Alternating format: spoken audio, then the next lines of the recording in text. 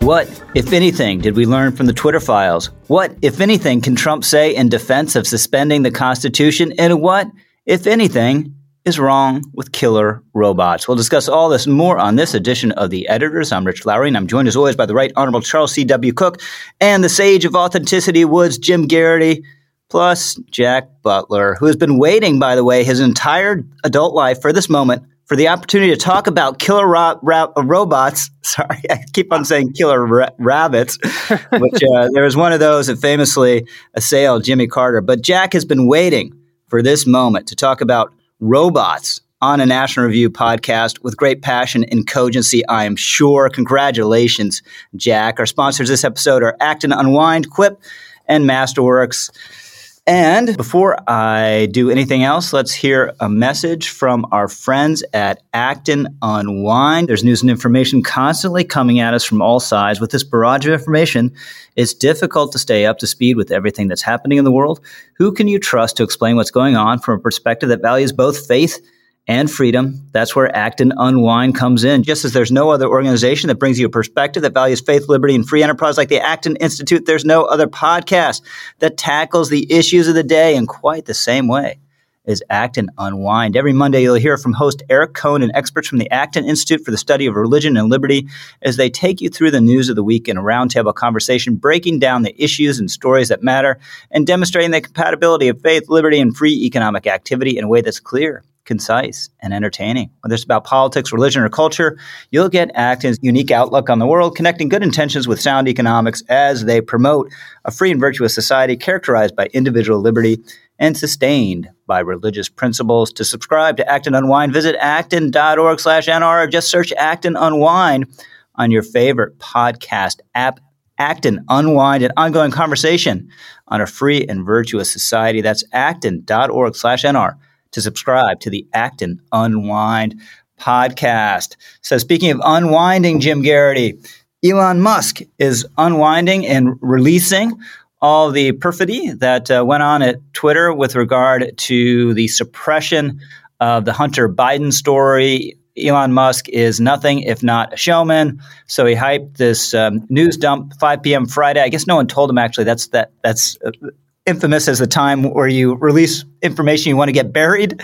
He released it then anyway. It did cause quite the stir. He gave it to Matt Taibbi, the dissident-oriented left-wing journalist who did a long Twitter thread on these various emails that he went through courtesy of Elon Musk. I'm not going to say we learned anything that was shocking or stunning. There was no quote unquote smoking gun where you had someone from the FBI saying, please, block this link, or someone from the Biden campaign doing the same. But we got a more granular understanding of what was a really distressing flub and the worldview of these people. And the attitude was, let's suppress first and ask questions later.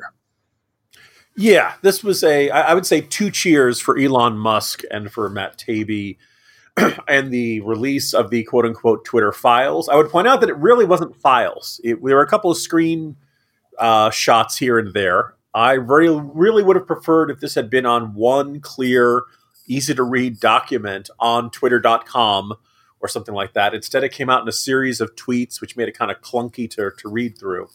And I would have liked also links to the source documents to see a bit more of that. But by and large, it painted this ugly portrait of the individuals within the previous management of Twitter who basically came across this story in the New York Post and decided their job was to make sure no Americans could read it. They were using tools for this that they usually reserved for things like child pornography. And the whole justification was this specious, dubious, never proven claim that it was based on hacked materials. And it sounds like once they made that initial decision, oh, by the way, without consulting CEO Jack Dorsey, the people involved, we can't back down from this. They just kind of kept digging themselves in deeper. And if there was one of the few genuine surprises in it all was somebody who I'm not usually a fan of, Democratic Congressman Ro Khanna, who reaches out to Twitter and basically reminds them of the First Amendment, kind of points out that, look, for the federal government to ever interfere with the publication of information, it's got to meet an extraordinarily high bar, and they look at the legal case of New York Times versus Sullivan. And he basically tries to kind of nudge them away and says, look, in the heat of a presidential campaign, restricting dissemination of newspaper articles seems like it will invite more backlash than it will do good. So, hey, this bud's for you, Ro Khanna, for remembering the First Amendment and for remembering that just because you don't like something or you're skeptical of something is not sufficient reason to say, no, we're not going to allow people to read it or see it. No, Twitter is not a government structure, but that same philosophy seems to be at work. And my other kind of thought about this is that, look, if Twitter had set itself up and said, look, we are a progressive social media platform, we're only interested in having progressives use this, we are only interested in allowing people to read news that makes Democrats look good, they could have done that, and conservatives just never would have signed on. Twitter never seemed like an explicitly political or ideological company. Lots of conservatives started using it, and then gradually over the years, they ratcheted up this attitude of censoriousness towards conservative voices, and that's why everybody's PO'd. If you want to say, nobody's complaining about, you don't see conservatives complaining, hey, they won't let me on Mastodon. Yeah, so Jack Butler, a couple things. One, Ro Khanna, what he wrote was great. It's just so rare we hear anyone today, elected officials saying, this is something I support, but it's not legal, you can't do it. Or this is a story I don't like and think's a nothing burger, but let it play out. Don't try to suppress it. And of course, he was right. It was going to cause a backlash that wouldn't be worth the effort for Twitter. You've also had this former head of trust and safety, which now are among my least favorite words in the English language. Prior to a couple of years ago, they're perfectly fine words, but have been corrupted by this age. And this guy, he sounds like, he just came from a sit-in at a college president's office trying to get, Ann Coulter disinvited from campus, or just came from the cheering section of Leah Thomas or something like that. This guy should never have had any influence on what a massive social media platform was allowing or not permitting to be said. But even he said this was a mistake and we shouldn't have done this. And you saw it in the various emails back and forth. Well, we're saying we're suppressing this because it's hacked, but we don't know it's hacked. We know nothing about the provenance of it.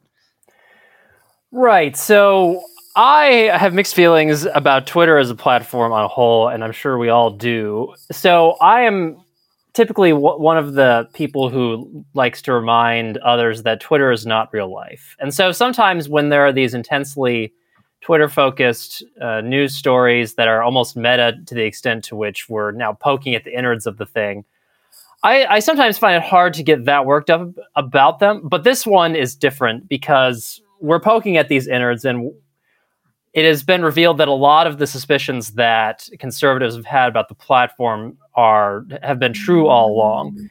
And likewise, I have a sort of complicated view of the nature of the Hunter Biden story. Not that I think it was false or anything. It was obviously true from the moment it was the Post first reported on it. I am not sure how much of a difference the actions that Twitter took really had. Like, I think there may have been a possible Streisand effect in the sense that it got magnified, possibly by the very act of trying to suppress it. And but regardless, like just the act of doing so. I remember when this first came out, and people were starting to report that this tool that Jim mentioned that is typically used to prevent the transmission of child pornography was being used to prevent people from sending this story to each other via Twitter DM. And I just had to see this for myself. And so I tried it and it stopped. And I was like, wow, that was just very unsettling. And it really changed. Conservatives have never been happy with Twitter as a platform, really. But that moment really changed the attitude that many of them had about it. And especially the weird nexus that this is something that Michael talks about a lot, the weird quasi nexus between Twitter and government and even like intelligence agencies. That's just weird. And the whole Hunter Biden story revealed that may be more of a thing than we had even suspected, and that there's just this complicated, almost like Operation Mockingbird style attempt to use Twitter as a tool of controlling and swaying public opinion. And if we have anything like that in the offing, then I think there are legitimate policy steps that can be taken about that. Charlie will get into those, I'm sure, next. But the one that he's mentioned of basically making sure that if there are government efforts to suppress or take down individual stories, that we know about this, that this is public information. Like if the government is trying to use a private platform as essentially a censorship agency, then we should know. And that makes all of this revelation of public information, I think, ultimately salutary, and rouses me out of my typical, I guess, stoic attitude about things that happen on Twitter that are excessively Twitter focused. So, Charlie, there are two schools of thought on this, and a lot of people in between. But one is, wow, this is just blows the lid off this massive scandal, the Twitter files.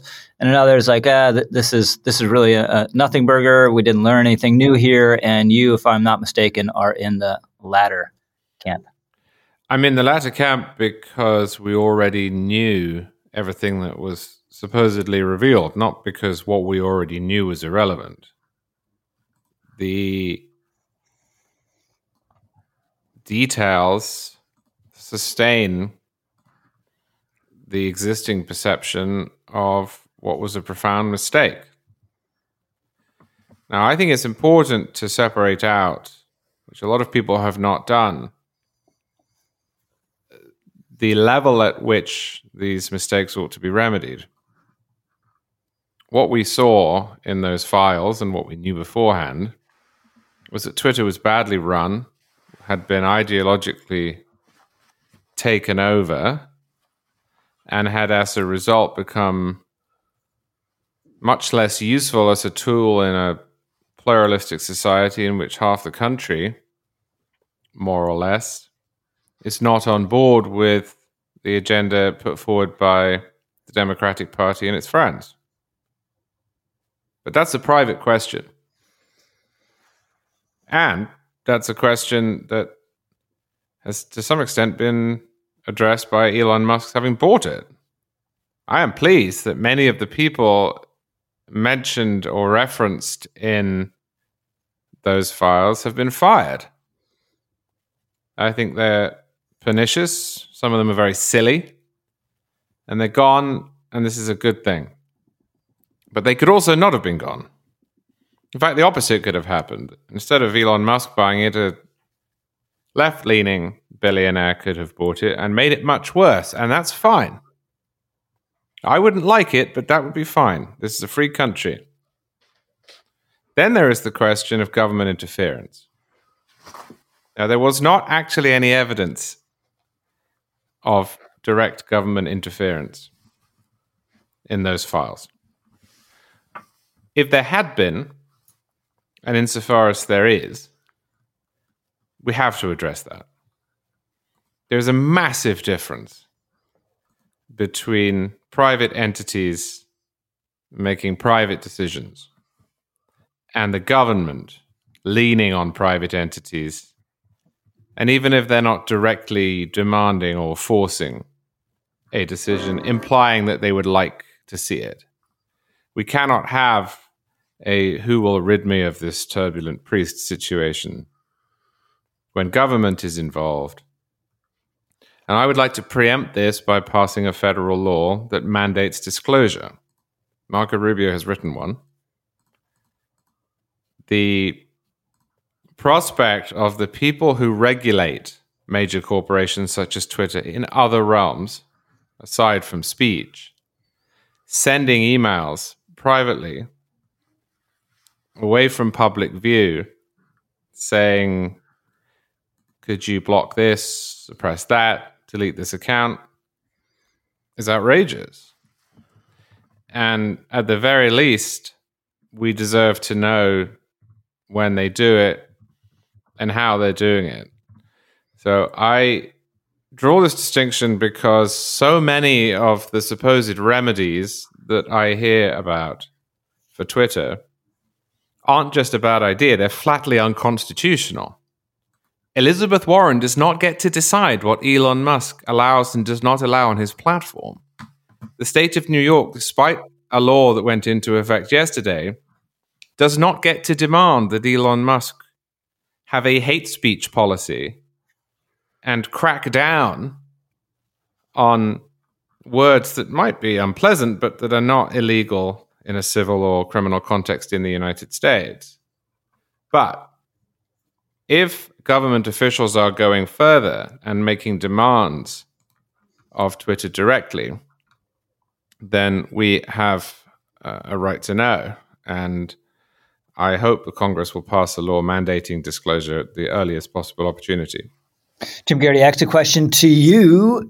Twitter's suppression of the Hunter Biden laptop story swayed the 2020 election, yes or no? I'm going to go with no.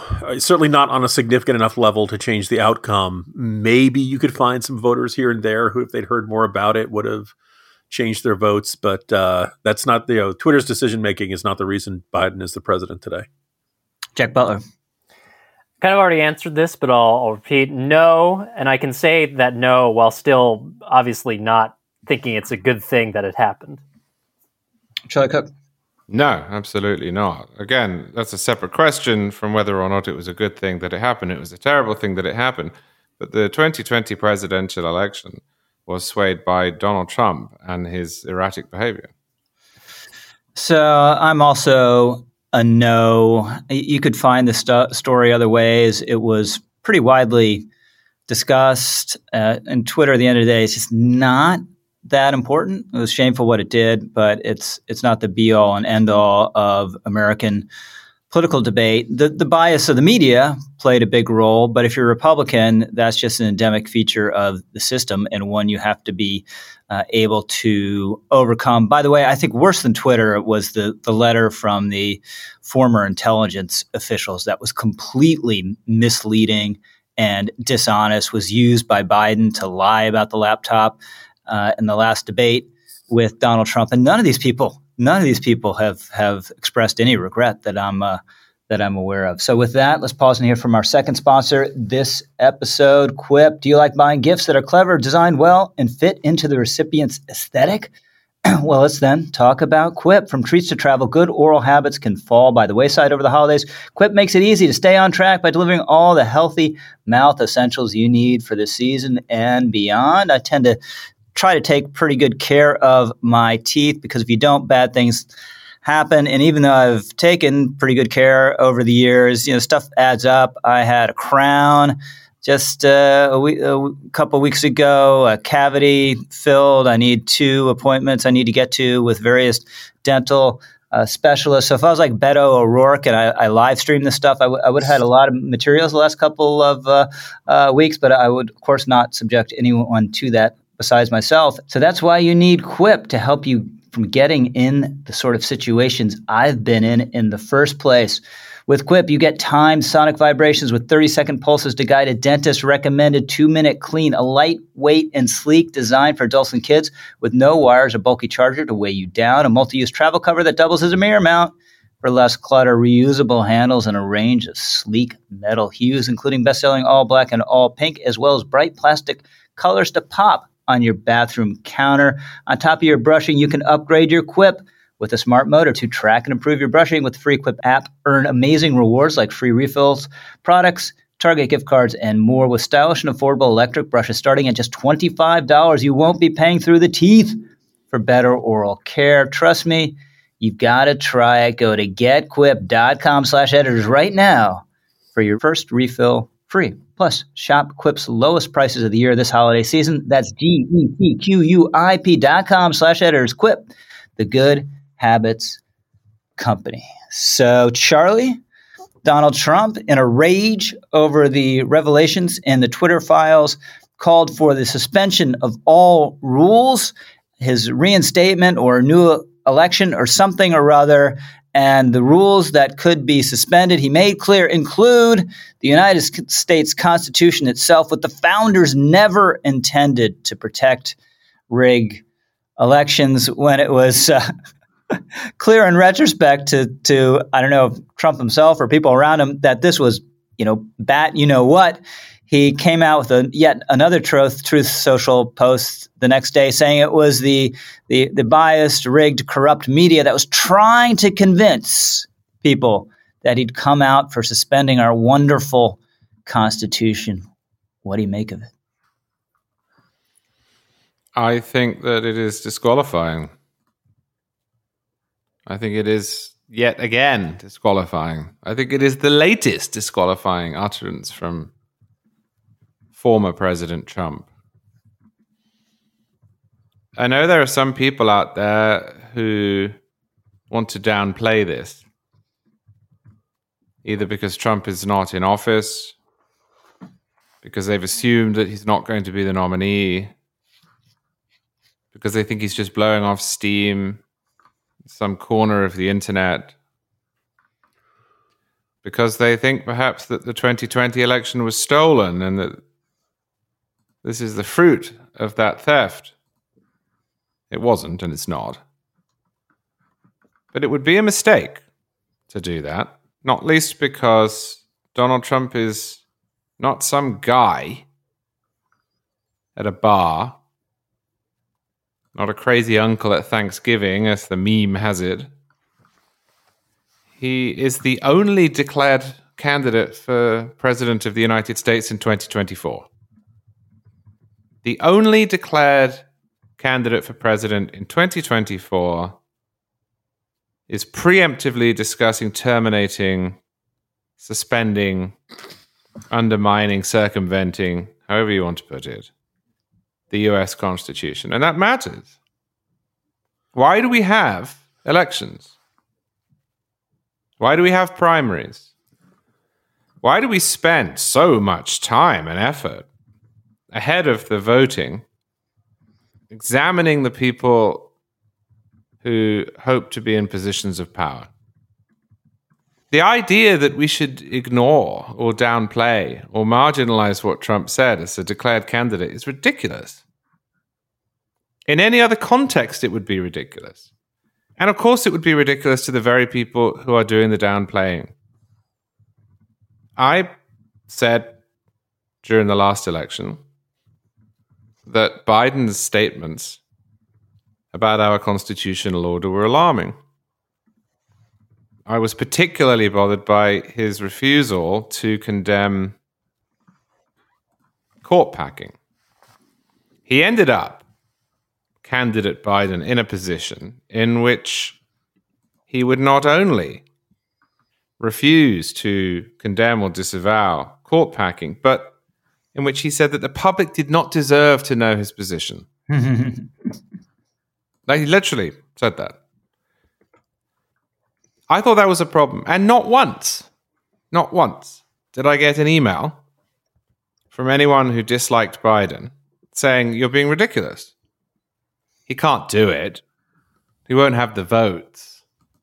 No, this was seen as indicative of a rotten mind, of a political outlook that was, in important respects, at odds with our constitutional order. And so it has come to pass. Over and over again, Biden has taken illegal action. And then when that illegal action, as it should have been, was struck down by the courts, he has blamed the courts. I see no reason whatsoever to treat Donald Trump differently. And in fact, I think we have all the evidence that we need that Trump is serious about this. Occasionally, the guy does blow off steam, but not here. What did Donald Trump do when he lost the 2020 election? He didn't just rant about it. He didn't just make vague appeals to fraud, corruption. He didn't just make his speech ahead of January 6th and the riots on that day. He tried to rewrite the 12th Amendment. This isn't my opinion. He did it. He said that Mike Pence, under the 12th Amendment as interpreted by him, could be turned into an elections dictator. He said that the Electoral Count Act of 1877 permitted the loser of the election to be declared the winner. So sure, when he says ahead of the next election, an election in which he's running. That what happened in 2020, what actually didn't happen, but what he thinks or wants to believe happened in 2020, was so egregious that the existing laws, statutes, even the Constitution, can be suspended. We ought to believe him because he's tried it once before. I keep saying this to people. I don't care about the riot on January 6th. I care about it as a terrible event, as a desecration of the nation's capital and of our legislature. But I don't care about it in the grand sweep of history. The notion, as Alexandria Ocasio-Cortez insists, that we were 1 hour away from a coup because those people got into the chamber is ridiculous. There is no mechanism by which that could have been achieved. But there was a mechanism, had he brought enough people along with him, by which Donald Trump could have been declared president again. And he identified it himself. Now, the Constitution is thankfully strong enough to withstand it, but we don't put people in a position in which they try. He took an oath.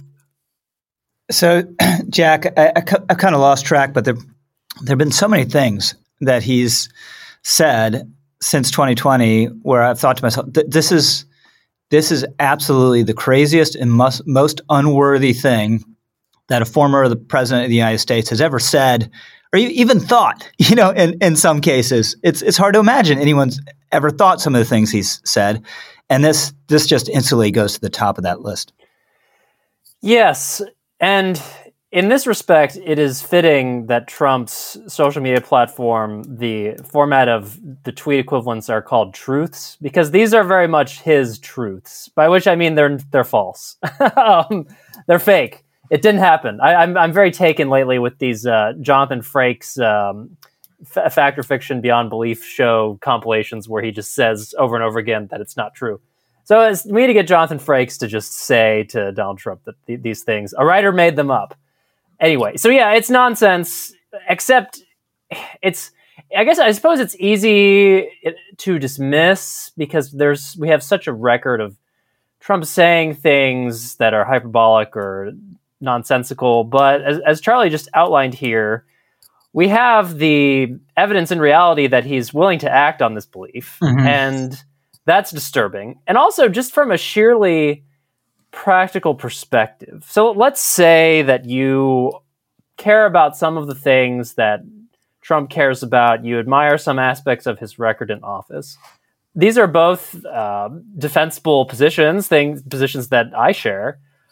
If you have someone who is clearly just monomaniacal about this one topic, seems to be the main thing that he cares about, and when you have midterm outcomes that where candidates who tried to espouse this belief, it was a detriment to their campaigns, but it was also the very thing that Trump looked for in candidates that he supported and endorsed.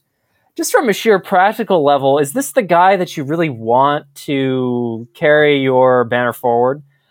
I would think not, unless all that you really care about is this bizarre universe in which Trump's grievances, Trump's whims are what you think the sum total of conservatism is.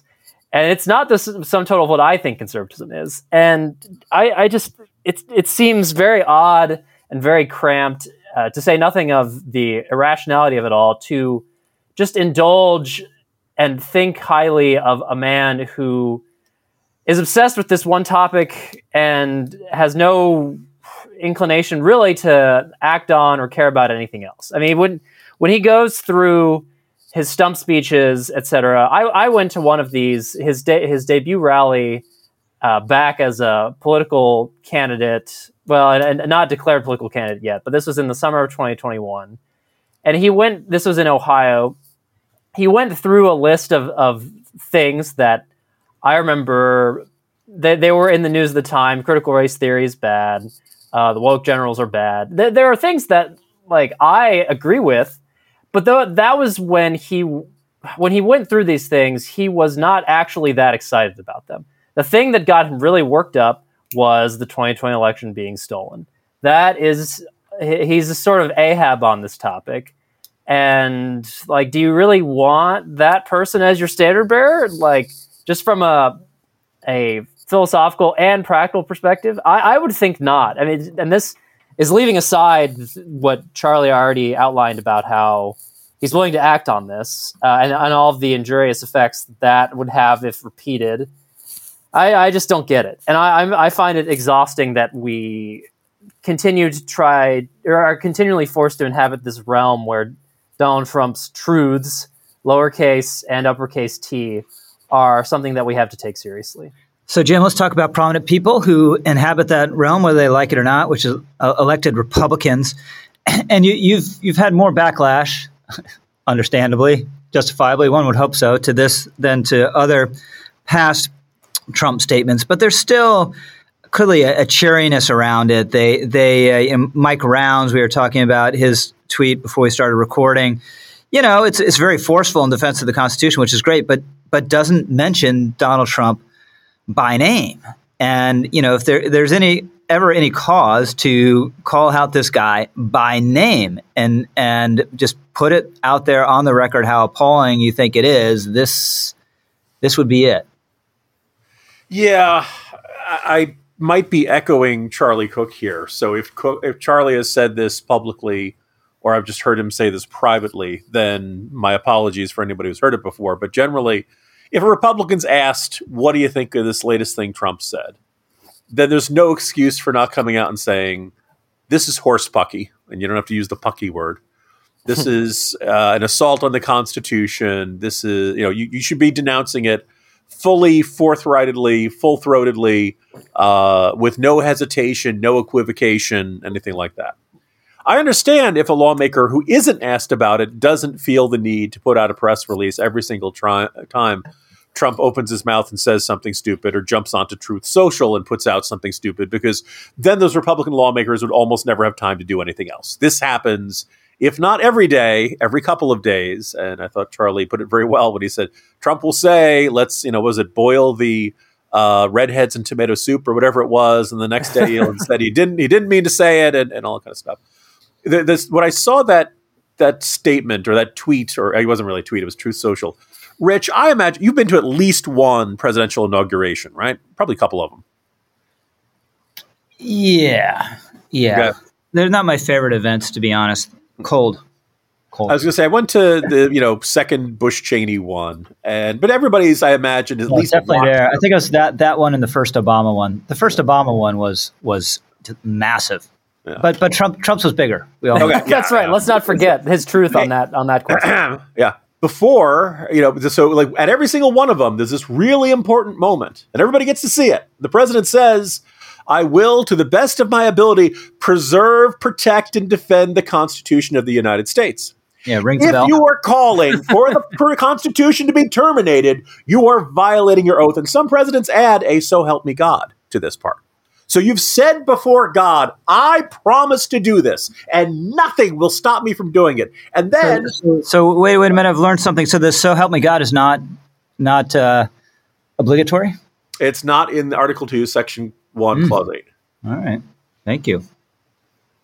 But anyway, Trump literally is violating his oath right now. You cannot be president if you're saying, I want to suspend the Constitution. Now, we can argue, and have argued, that a whole bunch of Democrats ignore the Constitution, particularly, say, the Second Amendment. But that's what we have the Supreme Court for. Say, well, when you're putting here as a de facto ban on all guns, ergo, you are violating the Second Amendment. But in this one, there's no wiggle room. He's explicit. Terminate the Constitution. I can't think of anything more disqualifying for a president to say, other than maybe echoing Kanye West. Hey, Jim, do you know who else has taken an oath to uphold and defend the Constitution? You. Me. Yeah. Immigrants have to before they can become citizens. This is Charlie, at least you followed through more than most. No, but it's an odd little wrinkle that my wife has. So at least Melania is staying true to her oath. The 50% rate in the Trump family. Jack Butler, X question to you. This fracas, which, put it mildly, materially affects Donald Trump's chances in the Republican primaries, yes or no? I know I've been the somewhat, if not pessimistic than not optimistic person, but I think it does marginally, in the sense that Phil Klein described the West Fuentes debacle as hurting Trump by just making it all seem like amateur hour, and not necessarily getting people worked up about the ideological dimensions of it, but just like, okay, do we really want to deal with this anymore? So I think yes, I think it will, just a little bit. Charlie Cook. Yes, I think I agree with Jack. I think it contributes to a general impression of chaos that is not tied to anything concrete. There's no win here. He's not moved the ball. He's just... I mean, if you look at what he's focused on, it's 2 elections ago now. So I think it will hurt him at the edges by adding to the growing impression that he is unfocused and crazy. Yeah, it's not like saying I'm building a wall and a lot of people are outraged by it and sticking to it and emphasizing border security. There's no larger ideological point here for most people. Jim Garrity? Yes, in part kind of echoing what Jack said, that like, what's he done right since he announced his presidency? He's been president. It shows that the Fuentes Kanye West dinner was not an accident. It was not a one-off. This is the new Trump, the crazier and more destructive than the old Trump. And finally, if Trump ended up getting the nomination, it means that from now until Election Day 2024 would be a question. So exactly what parts of the Constitution do you want to terminate, Mr. Trump? Article 12, isn't that the one he said that we have? So I agree with everyone. It at least marginally makes it less likely that he'll be the Republican nominee. With that, let's hear from our final sponsor of this episode, Masterworks. Over 580,000 users, over $650 million invested. We've talked about Masterworks all year. These are legit SEC qualified offerings. You can find their filings at sec.gov. Masterworks has 9 sales to date, 6 of them this year alone. Most recent painting sold was November for a 13.9% net return. That brings their last 3 sales to 13, 17, 21, and 33% net returns to investors. Masterworks has so much demand, they're now adding at least a painting every week. Paintings have sold out in literal minutes, but we're giving you access. Just go to masterworks.com/editors. That's masterworks.com/editors. See important disclosures at masterworks.com/CD. Again, it's masterworks.com/editors. So, Jack Butler, what we've all been waiting for, your take on killer rabbits. San Francisco had a debate about this, had a vote. We go back to killer rabbits. Did I say rabbits again? You did. Yeah, you did. It's a weird tick. Please forgive me. Carrots are never going to be safe. Yeah. I think we know what robots. I'm just going to call them robots because obviously, if I call them killer, the rabbits comes out of my mouth. I need a brain chip, which we're also going to discuss to get this one right. But San Francisco voted to give police the ability to deploy robots that can kill. Let's say it that way. There's debate over this. Of course, it's San Francisco, so there is one school of thought that said that this will harm non-white people the most, and there are others that said, this sounds like a bad sci-fi movie, and there's been, op-eds and discussion about it since. So killer robots, Jack Butler, yes or no? No, and I should clarify, the robots could be rabbits. We could make them anything we want if that would help confuse you less. They seem much less threatening if they're in the shape of rabbits. Well, you'd think that, but if you watch these videos from this company, Boston Dynamics, which seems every once in a while to just brag about its ability to immunize our robotic eschaton, then you see that they can resemble the dogs, and I guess rabbits wouldn't be that far. So yeah, I'm against the killer robots. And so you hinted at that I've been waiting a long time for us to discuss this topic. What I've really been waiting for... I didn't hint, I said it. You said it, right. I interpreted your esoteric remarks. What I've really been waiting for is a chance to quote Dune. "Thou shalt not make a machine in the likeness of a human mind." That's what I've been waiting to say for all this time. And that's really, I could go into all sorts of scenarios and reasons and ethical concerns about this that are similar to what I've said about self-driving cars, which you favor and I oppose. But really, what concerns... Imagine those self-driving cars are armed. That would be the ultimate. What are you trying? Is this like rollerball or something? What do you want to happen here? What ultimately concerns me is the trend toward a future in which we're outsourcing the basic functions and aspects of humanity to external tools. And I guess you could argue that this has been the progress of civilization since its inception. But I think that there is a certain point at which you cross over into ways in which we become increasingly less human, and aspects of our humanity that we should and do prize and treasure are compromised ever more in the quest of unattainable, or perhaps things that shouldn't be attained, objects. So does that apply, like, humans walk, that's how we get around. So does that apply to cars? What do you mean? What does what apply? I see. We're less human when we're driving, right? No, that's what I'm saying. So I've tried to establish that there are certain advances that are sensible, but beyond which we would not like them. So I'm not a Russell Kirk called cars mechanical Jacobins. Yeah. I do not agree with Russell Kirk about that. He was a principled man. He never learned to drive. So I admire at least his principles. I guess it helps if you never stray that far from Piety Hill, which is a lovely place. But so I just think, and it's hard because the people like you, Rich, are always asking questions like the one you just asked to people like me who are trying to be flies in the ointment or sticks in the mud or whatever analogy you use, because a lot of these advances throughout history have been good. Like I'm not a Unabomber type person. I do not think the Industrial Revolution and its consequences have been a disaster for the human race. Yeah, unlike Blake Masters, I'm not a big fan of the Unabomber. But I think that we could be progressing toward a future in which those questions and concerns will become more valid, and it can be kind of tricky to figure out when that is and when it's not. But I think to dismiss such concerns out of hand will not be helpful to make sure that we keep our humanity intact. Yeah, so I'll take your point. I do not think that killer robots, robots, oh my gosh, that are controlled by the police and decide when to shoot or not, in any way reduce our humanity. If they do, then they're just all sorts of, every aspect of the Industrial Revolution, quote unquote, reduced our humanity.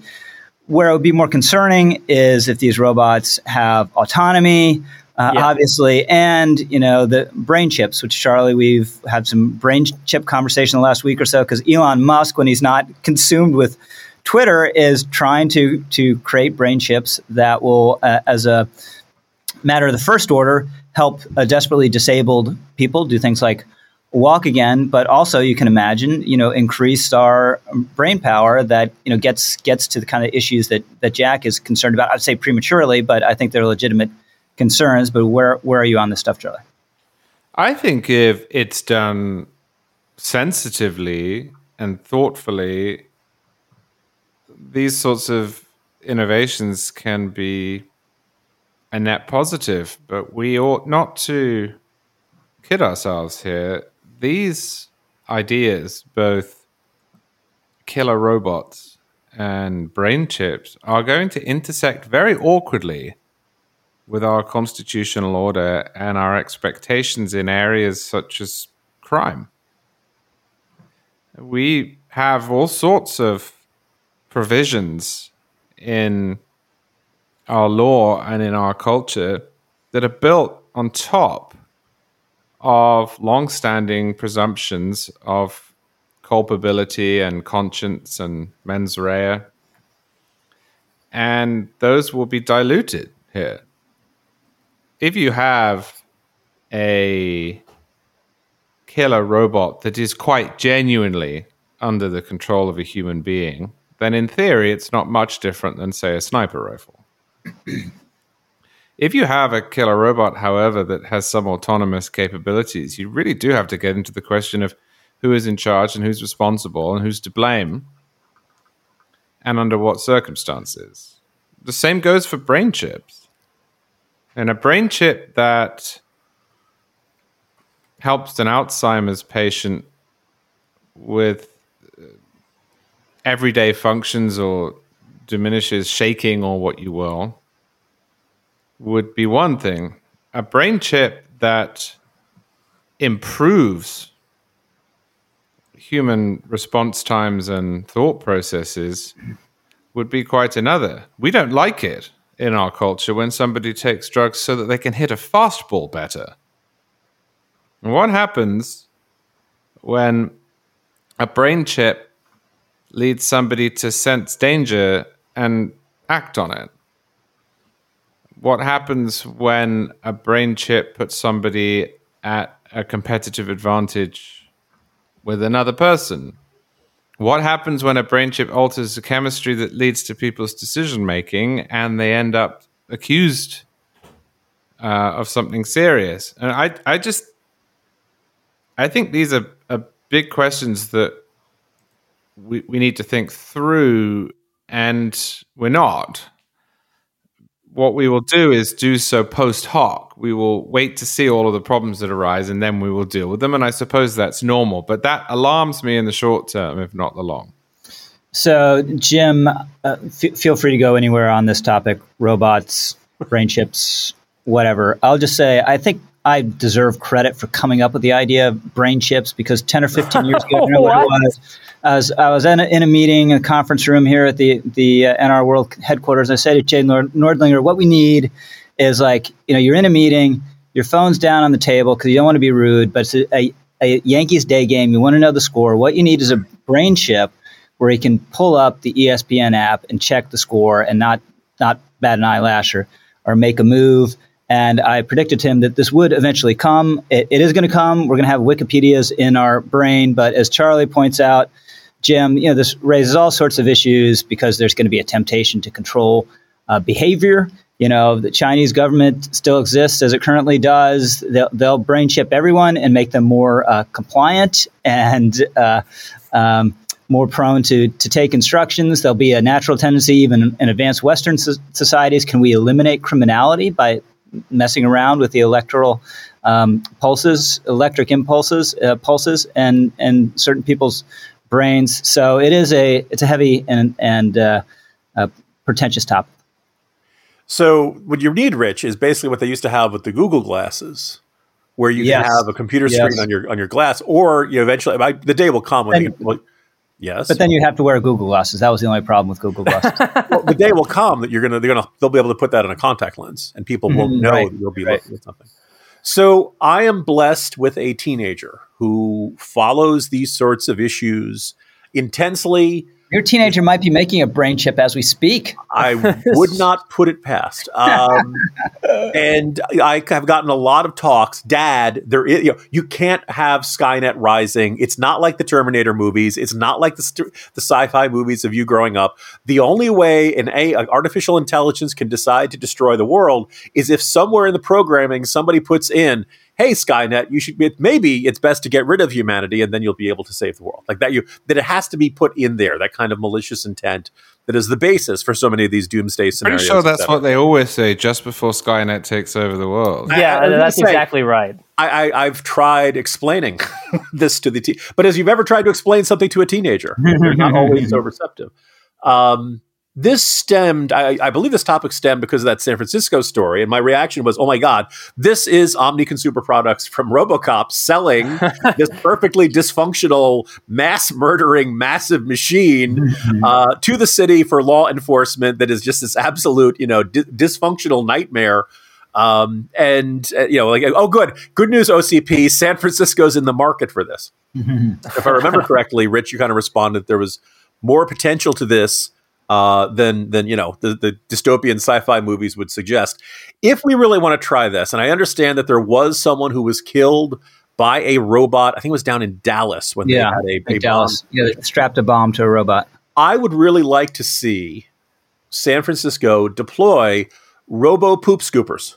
Let's take some other problem that does not require lethal force, and then see how that works. Let's see how they do with force of robots that kind of hustles along the homeless people. And if it does something great, good. Okay, well, then we can experiment. All right, this like that. But I noticed that, like, first of all, San Francisco, which not that long ago, London Breed was all on board with the abolish the police, cut the police budget. Police are the worst. All of a sudden, there's this massive crime wave, and now London Breed's like, oh, no, I love police. Police are awesome. Let's increase the budget. And now we've gotten to the point where San Franciscans, here comes RoboCop. We are deploying the killer robots. There's no in-between. There's no middle ground. And my thing is, if you think people aren't trusting of the police now, wait until it looks like Terminators. Giant little skeletons marching down. Right now, most of the police robots that I've seen, they basically look like little garbage cans. So that's less frightening. So but I'll say that there's some school of thought that the police are just going to go crazy. There's a piece a guy wrote at the Washington Post. They're just going to be mowing people down with their killer robots now that they have this new technology. I think it'll actually make them less likely to shoot because an element of erroneous shooting, sometimes it's just malice, but is fear. And, also in mass shooting situations, we had the terrible one down in Florida and Uvalde where the cops just didn't do anything for fear of getting shot. So I think these robots will be really useful in that respect. Exit question to you, Charlie Cook. Brain chips will become a widespread feature of humanity at some point in the future. Yes or no? Yes, at some point in the future. Probably not in my lifetime. Jim Garrity. Don't care. Won't live that long. Jack Butler. No, because by the time we have brain chips, we won't be human anymore. So they won't be a widespread feature of humanity. Picked up, but it was a trick question. I want to read, just as part of my answer to this exit question, there was a great tweet that basically sums up my views on this matter. Sci-fi author. In my book, I invented the Torment Nexus as a cautionary tale. Tech company. At long last, we have created the Torment Nexus from classic sci-fi novel, Don't Create the Torment Nexus. That's all I have to say. All right, so let's hit a few other things before we go. Jim Garrity, been thinking about the Charlie Brown Christmas soundtrack. Yeah. I'm playing it softly in the background. I'm hoping we don't get sued because of it. So I'm going to pause. But anyway, so look, we're now in Christmas season. It is one of my favorite seasons, but I've always had a certain amount of melancholy to it. Whether you're thinking about, I mentioned my teenager and my near teenager and how they're not as small as they used to be, or Christmases growing up, there's always a nostalgia that's mixed with a bit of sadness that those days are never quite ever going to be able to be brought back. And I just kind of down. Well, a lot of these songs on the Charlie Brown Christmas soundtrack, there are a lot of great ones, a lot of upbeat ones, but there are ones that are kind of softer and more melancholic and kind of capturing that moment, that sentiment of nostalgia. So I've been listening to that a lot. Again, if you're enjoying Christmas and you can't get it, be as festive as you like, but I just kind of recognize that there's always this little undercurrent of times gone by to all of these classic Christmas songs. I think I saw something in an email just yesterday saying that the main song was written by the guy in like 5 minutes, literally. Or composed in 5 minutes. You would never know by listening to it, but I don't find that implausible. I'll send that to you. So, Jack Butler, you've been reading Ray Bradbury. Yes, I just reread The Martian Chronicles, and it's been probably 15 or 16 years. I caught it at just the right time when I was a early teenager, but my memory of it was not great, and it is much darker than I remember. A lot of Martians using telepathy to murder humans, and it's also in some respects funnier than I remember. There's one story where one human realizes that there's a human male realizes that he's alone on the entire planet and discovers that there is a female, and then runs around the planet trying to find her, then meets her, and then turns out that he doesn't like her very much, and then drives across the planet to escape her. So it's just I wonder how much of this I picked up on when I was 13. But either way, I'm glad that I'm rediscovering it now. Charlie Cook, the show Cheers. I have been watching the show Cheers. I'm trying to educate myself in your American ways, and this is one of the cultural touchstones that I missed because it started before I was born and finished before I moved here and wasn't featured on British TV in the way other American shows such as Seinfeld or Friends were. It's a fantastic show. It's really well acted. The writing is superb. I'm only in season 1, so I don't know if it goes downhill. I do know that some of the people who I know from my general cultural knowledge are in it, are not yet in it. But the original cast is fantastic. And I'm glad that I'm filling this hole in my American cultural knowledge. So I had quite the thrill.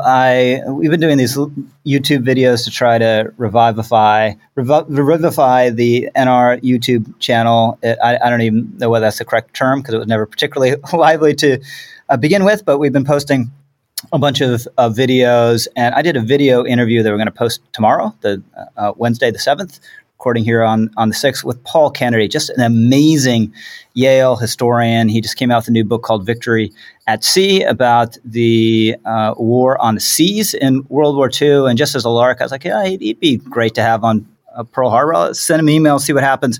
What a warm and wonderful guy. We had a terrific conversation. That'll be up on the YouTube channel tomorrow. Please check it out. If you have any interest in Pearl Harbor or World War II, you'll love hearing Paul Kennedy. And I believe, if I can get on my horse here, and edit the thing, we'll also have a transcript posted on the website. So it's that time in the podcast for our editor picks. Jim Garrity, what's your pick?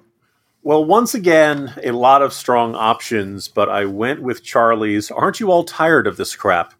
In part because of the succinctness of that message. But it was earlier this year, Charlie went through some imaginary topic and went through how each corner of the media would respond. And he observed that, whatever topic had come along, I'd speculate about whether it would help the Jets coaching staff or something like that. In this one, as I kind of alluded to earlier in our conversation, he imagines Trump saying people with red hair ought to be drowned in butter. And he kind of walks through day by day how the MAGA crowd would interpret that, how the rest of the country would interpret that, and how Trump would insist he had never said it, which is kind of what we saw with the, terminate the Constitution comments from earlier in the week. I'm as exasperated and exhausted and fed up with this as Charlie is. I just hope, from his lips to the entire American electorate's ears. Jack Butler, what's your pick? I'm going to pick everything that Dominic Pino wrote about the rail strike and the deal to avert it. Dominic, as we've discussed many times on this podcast, is capable of understanding the nitty-gritty of various policy and technical issues extremely well, and he just nailed this one and dispelled various misconceptions about what was actually happening in a clear and concise manner. So kudos to Dominic for helping me to understand this very complicated topic. Charlie Cook.